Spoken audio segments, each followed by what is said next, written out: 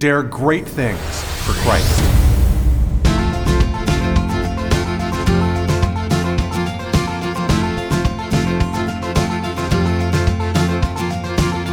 Christ calls us to dare great things.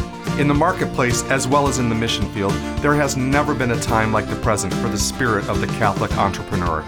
Now is the time for men and women of great courage and great vision to engage our church and our culture. Now is the time to dare great things. And here is your host as we dare great things, Father Nathan Cromly, the president and founder of the St. John Institute. Christians who lead face many paradoxes. We are supposed to be humble, and yet we have authority. We're supposed to be docile, and yet we assert ourselves. We're supposed to be virtuous, and yet we place ourselves in positions that are often tempting. Is it any wonder that so many people think Christians aren't supposed to lead, or so many Christians refuse to lead? Pope St. Gregory the Great gives us a keen answer in chapter 6 of his second book on the rule of shepherds. I just want to say how happy I am to see you all, and privileged I am, really, to be able to speak from the heart to you about something as wonderful as leadership. Because let's just face it, a lot of Christians today don't understand leadership. A lot of Christians today even align their vision of Christianity much more with a worldview that discourages leadership or sees leadership as a threat to the gospel instead of what it is, an instrument of the gospel. I mean, you kind of have a vision that a lot of Christians have today where Jesus and his gospel, and therefore they in their own lives of faith, it's somehow relegated to a spiritual existence that doesn't really make an impact on society.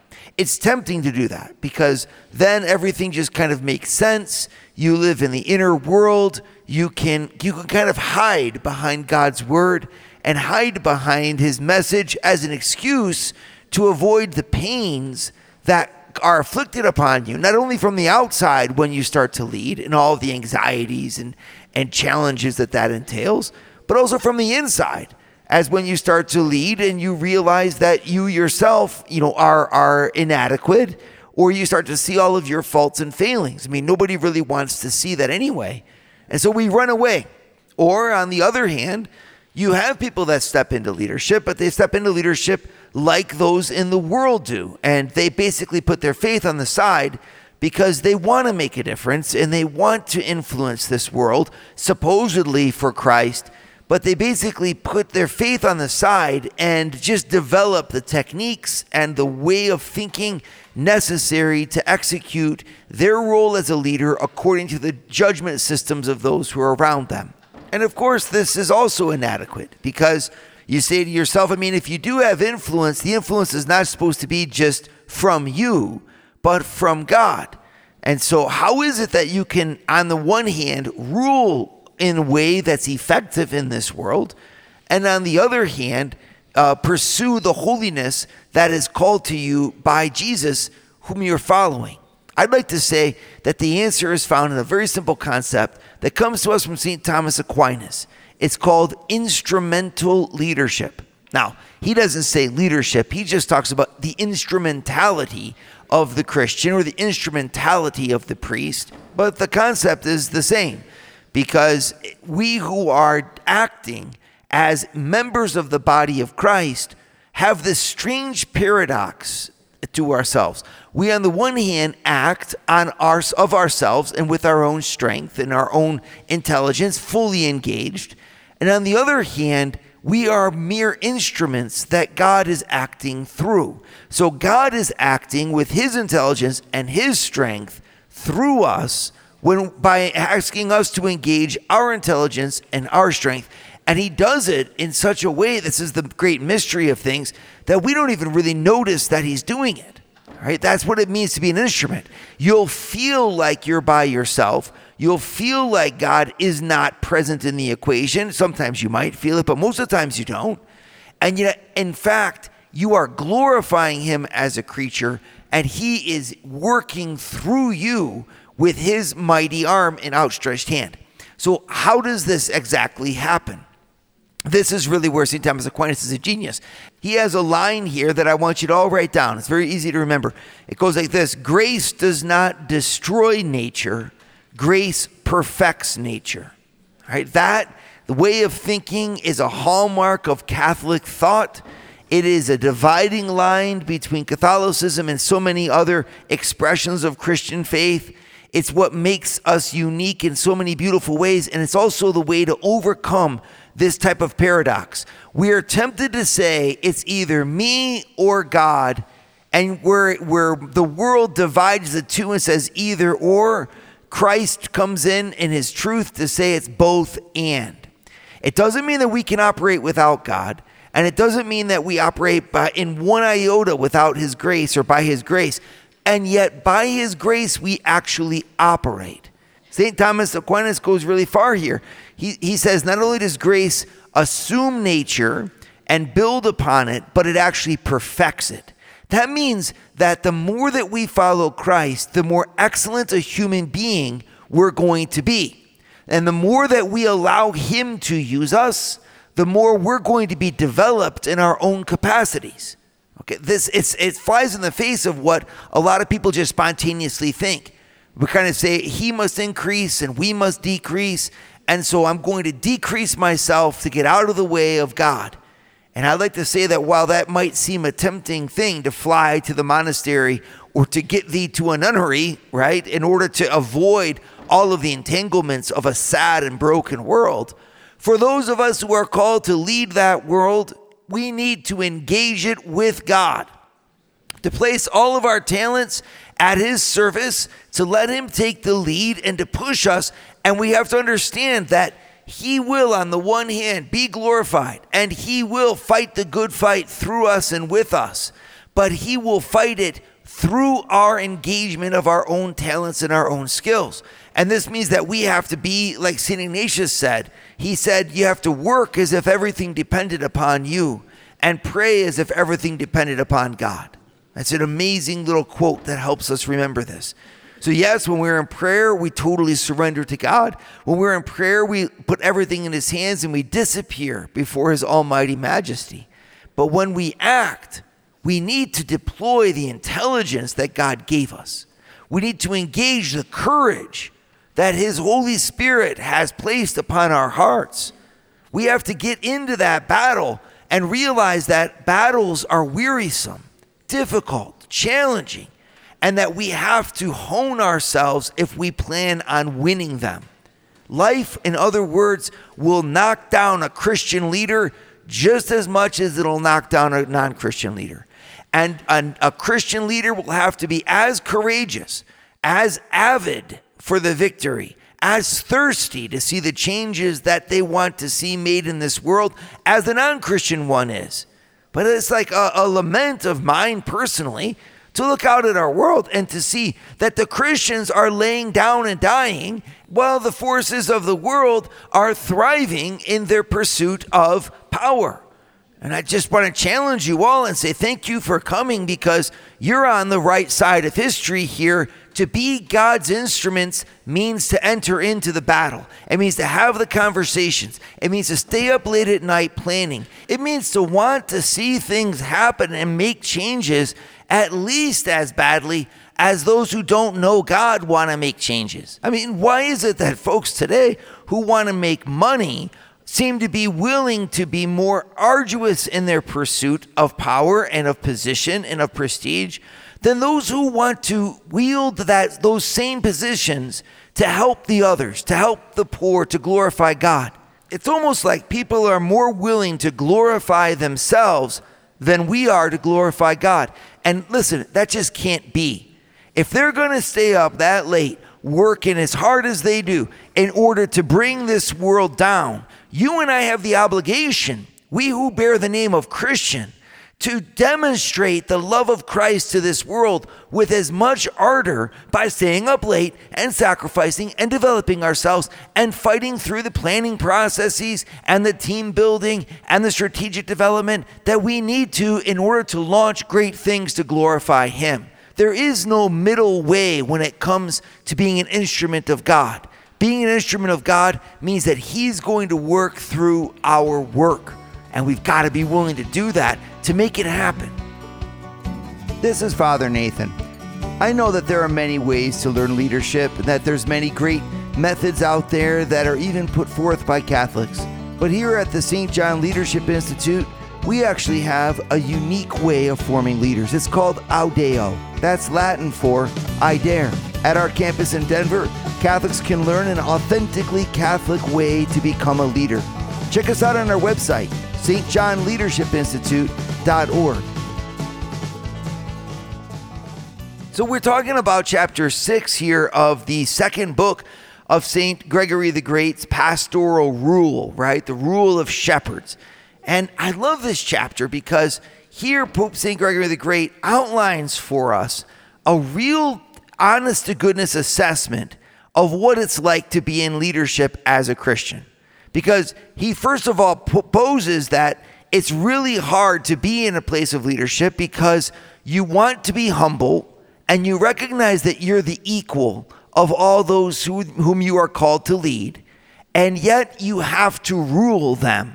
You have to lay down laws and rules and direction and vision, and especially in the world. Now, he's writing, of course, for bishops, but we are in the world of business. We understand this. To be on the top means you got to be on the top, and it's just not always easy to be on top. Because you say to yourself, well, who am I in the end to be telling everybody else what to do? It's just so much easier, and it seems so much more Christ-like to just get along with everybody, to be the friends of those whom you lead, and to not seemingly assert yourself in a role of dominance. And yet what's really hard is we know that if we do that, we're going to be walked all over. And the mission that's been entrusted to us might just fail instead of succeed. And so we're kind of stuck in a quandary. What are we to do if on the one hand, we act like we're in charge and we boss people around because we are the boss after all? We might seem as if we lack respect. We might seem as if we're haughty, and we might even become haughty for all we know. But on the other hand, if we don't act that way and we just put ourselves as the equal of everyone else, well, usually what happens is that bad people start to influence, and toxicity is on the rise in our places, and our people are led down the wrong path, and we who were in charge end up holding the bag for it because we should have said something, we should have done something, and we didn't. And so in the middle, you have this place that's really hard that we're called to be in. And I think it's very consoling that way back in the 6th century, when Pope St. Gregory the Great was writing this book, he found himself in exactly the same situation.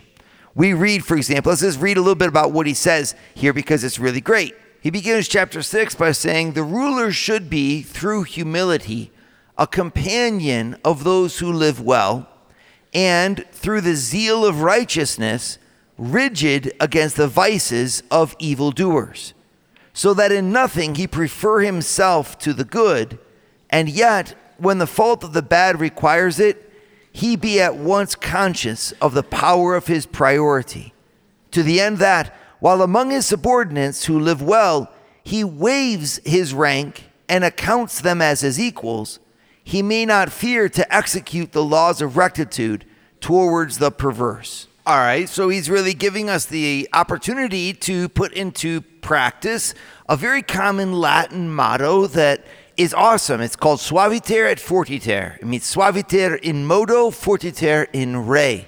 And it simply means this: gentle in your mode of action. The way that you act, be gentle. Be humble, be wonderful, be united, be kind, but be strong in your determination. Fortiter in re means to be strong in the reality of what you're facing. In other words, that if you're in charge of the organization and people are disabusing others or taking advantage of the situation and your culture is going downhill, you've got to be strong enough to say, it's not about you, Bob or Fred or Jimmy. I'm not here putting myself above any of you. Okay, I'm not acting like somehow or other I'm better than you. What I am doing is saying that your behavior is going to have a detrimental effect on everyone else in the organization and on all of our common effort to actually hit the objective and to do so well. And so therefore, I need to be strong. We're not in a position of authority, in other words, because somehow or other the exercise of power is bad. Okay? We are in a position of authority so that we actually exercise that power for the good. We need to be gentle in our strength, but strong in our gentleness. And Gregory the Great actually points this out. And I think that that's really consoling because a lot of us wouldn't think that. You know, he actually says, for superiors, by no means show themselves proud in seeking to inspire this fear, in which they seek not their own glory, but the righteousness of their subordinates. Okay, so again, he's writing to bishops, so that's not really our job as business leaders to worry about the righteousness of our subordinates, but it is in a sense, right? In the sense of saying, like, we have the job to do to make sure that the people underneath us work well. Okay, and so to do that, well, we don't show ourselves proud when we sometimes inspire fear in them. We rule. We say what we got to get done. We enforce the rules that are put in front of us. And we have that bold audacity to occupy the leading position in the company. And that is a bold audacity. And I know it is. And it's against a lot of our character because a lot of us are really nice people who really want to be nice. I'm like, you try being a priest sometime, okay? This is why you got to pray for your priests. You become a priest because you love people and you want to help people, right? And then you're given an authority that sometimes it's almost like you're hurting people by exercising that authority. So I can understand what that must be like when as a boss, you've got to let people go, or you've got to downsize, or you've got to rearrange or take someone who's been there for 30 years and put them in a different department, because even if they've been there for 30 years, they're still not, demonstrating the capacity to continue to lead in that department and to do their job well, right? So all of those things can put you in a spot where you feel small because you don't want to crush or hurt those who are underneath you. Well, he says, don't feel proud when you have to do that. Don't feel like that's somehow or other something that makes you bad. It's something that has to be done, and you actually can be humbled while you do it. He says this beautiful thing. He says, actually, the people whom you have to chastise for ill behavior are actually more blessed by your chastisement, because in the end, you and I are going to be judged by God one day, and we have to correct ourselves. He says, for their vices are through us smitten with the vigor of discipline, but in those which we commit ourselves, we are lacerated by not even a word of upbraiding. Wherefore we are by so much the more bounden before the Lord, as among men we sin unpunished. But our discipline renders our subordinates by so much the freer from divine judgment, as it leaves not their faults without retribution here. And so what he's saying is the real problem is that we don't have ourselves or anyone above us who will chastise us. I mean, in the end, isn't it a great grace to be pointed out where you fail? Because then you can actually correct your ways and do better going forward. This is Father Nathan. I want to tell you about a very unique place, the St. John Leadership Institute in Denver, Colorado. This is a place where young adults learn how to evangelize effectively, not necessarily by speaking about Jesus everywhere, but by transforming culture through the witness of their life and authentic leadership. Besides earning a master's degree or starting a business, they learn that leadership is a path to holiness. Find out more at stjohnleadershipinstitute.org. So we've spoken now at some length about Pope Gregory the Great insisting that leaders actually lead. What's the flip side to that? Well, we're in chapter 6 here of his book, Rule of Shepherds. This is a second book, and he is very cognizant that there is a threat. When we do assert ourselves and we actually lead and exert power over other people, this is, of course, a great service because it maintains the integrity of the organization and allows people to work well, etc. But there's a flip side. There is a concomitant danger for the ruler. Here's what he says. He says, commonly a ruler, from the very fact of his being preeminent over others, is puffed up with elation of thought.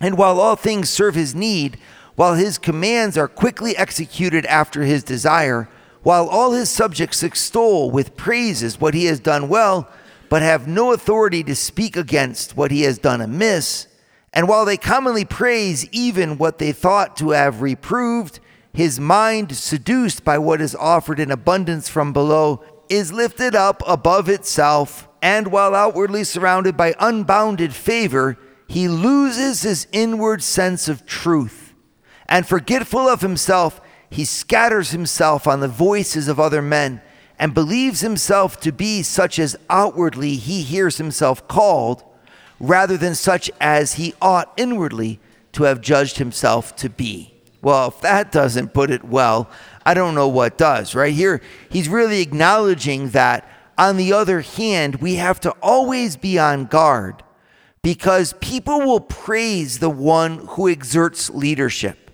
But it's not because we simply exert power or exert influence that we're worthy of praise.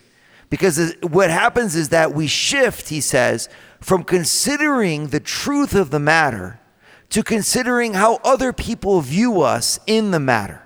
And we allow ourselves, he says, to be scattered upon the voices of those who are underneath us. So we be really careful here. This is a beautiful call. A Christian is called to assert themselves in leadership, to make an influence, to rule when they're in a position of power. We need to do that in order to be God's instrument. But we have to be careful that when we do that, our focus is on the guiding star of truth and not on the guiding voices of the opinions of those who are around us. Because people will laud us as soon as we start to assert ourselves.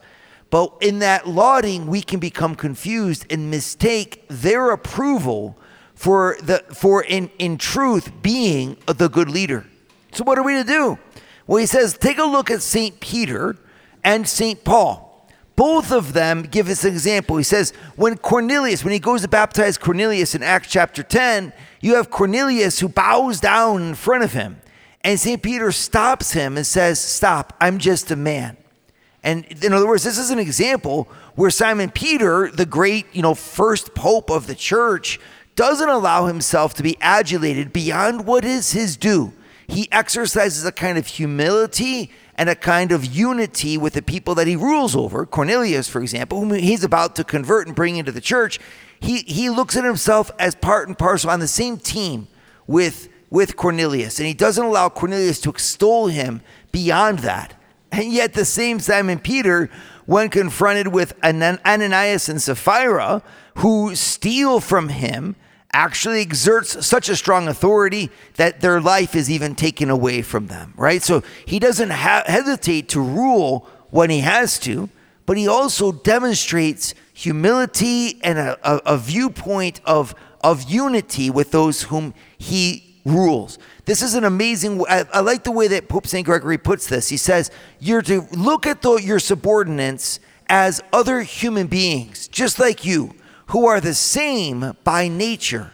And if you have any kind of prerogative over them, it isn't because you're any different from them in terms of your nature, but perhaps because of your education or your work or whatever it might be, you've been able to have this position to lead them. But that's a sense of humility. And he says the same thing as St. Paul. St. Paul, for example, in 2 Corinthians 1:23 says that we do not have dominion over your faith, but are helpers of your joy, right? And yet at the same time in 1 Corinthians 4, he says, what shall I say? Shall I come to you with a rod, right? So he demonstrates both in Peter and Paul this same principle. Pope Gregory the Great goes further and he says this beautiful quote. He says, supreme rule then is ordered well when he who presides lords it over vices rather than over his brethren. Well, now this, in other words, is for you in the world of business. When you are exercising authority in your role as president of the company or as the manager of your team or the boss, you need to exercise that authority over things that go wrong, instead of looking at it as if you were exercising it over your people. You correct the behaviors, you don't have to judge the people. Right? When superiors correct their delinquent subordinates, he says, it remains for them anxiously to take heed how far, while in right of their authority they smite faults with due discipline, they still through custody of humility acknowledge themselves to be on par with the very brethren who are corrected. As you can see, it's just another one of these paradoxes of Christianity and of correct leadership. That you have subordinates and you have a hierarchy, and yet the hierarchy is not absolute. It doesn't extend into the inner viewpoint of the people's souls or the person's nature or what their identity is profoundly. It is instead put on the outside of their role in the organization and your role thereof. Suaviter et fortiter, to be gently strong and strongly gentle. This is the goal that our Lord himself, puts forth for us as he leads. And he shows us this way. He is strong in his purpose. And at the same time, he brings us there gently. Let's finish with a prayer to him. In the name of the Father, and of the Son, and of the Holy Spirit. Amen. Lord Jesus, gentle shepherd, we ask you to give us strength, to fill our hearts with the knowledge of how to be your instruments. Make us strong when we are afraid, and make us humble when we have to exercise strength. In all things, we glorify you. Thank you for letting us serve you. Amen. St. John, pray for us. In the name of the Father, and of the Son, and of the Holy Spirit. Amen. God is not the enemy of your activity. God is the source of your activity and the one who blesses your life from on high. Dare great things for Christ. Share your feedback with Father Nathan. Send us an email at info@stjohninstitute.org. That's info@stjohninstitute.org. And don't forget to subscribe to premium video content to form, unite, and inspire you at Eagle Eye Pro on our website, eagleeyeministries.org. That's eagleeyeministries.org.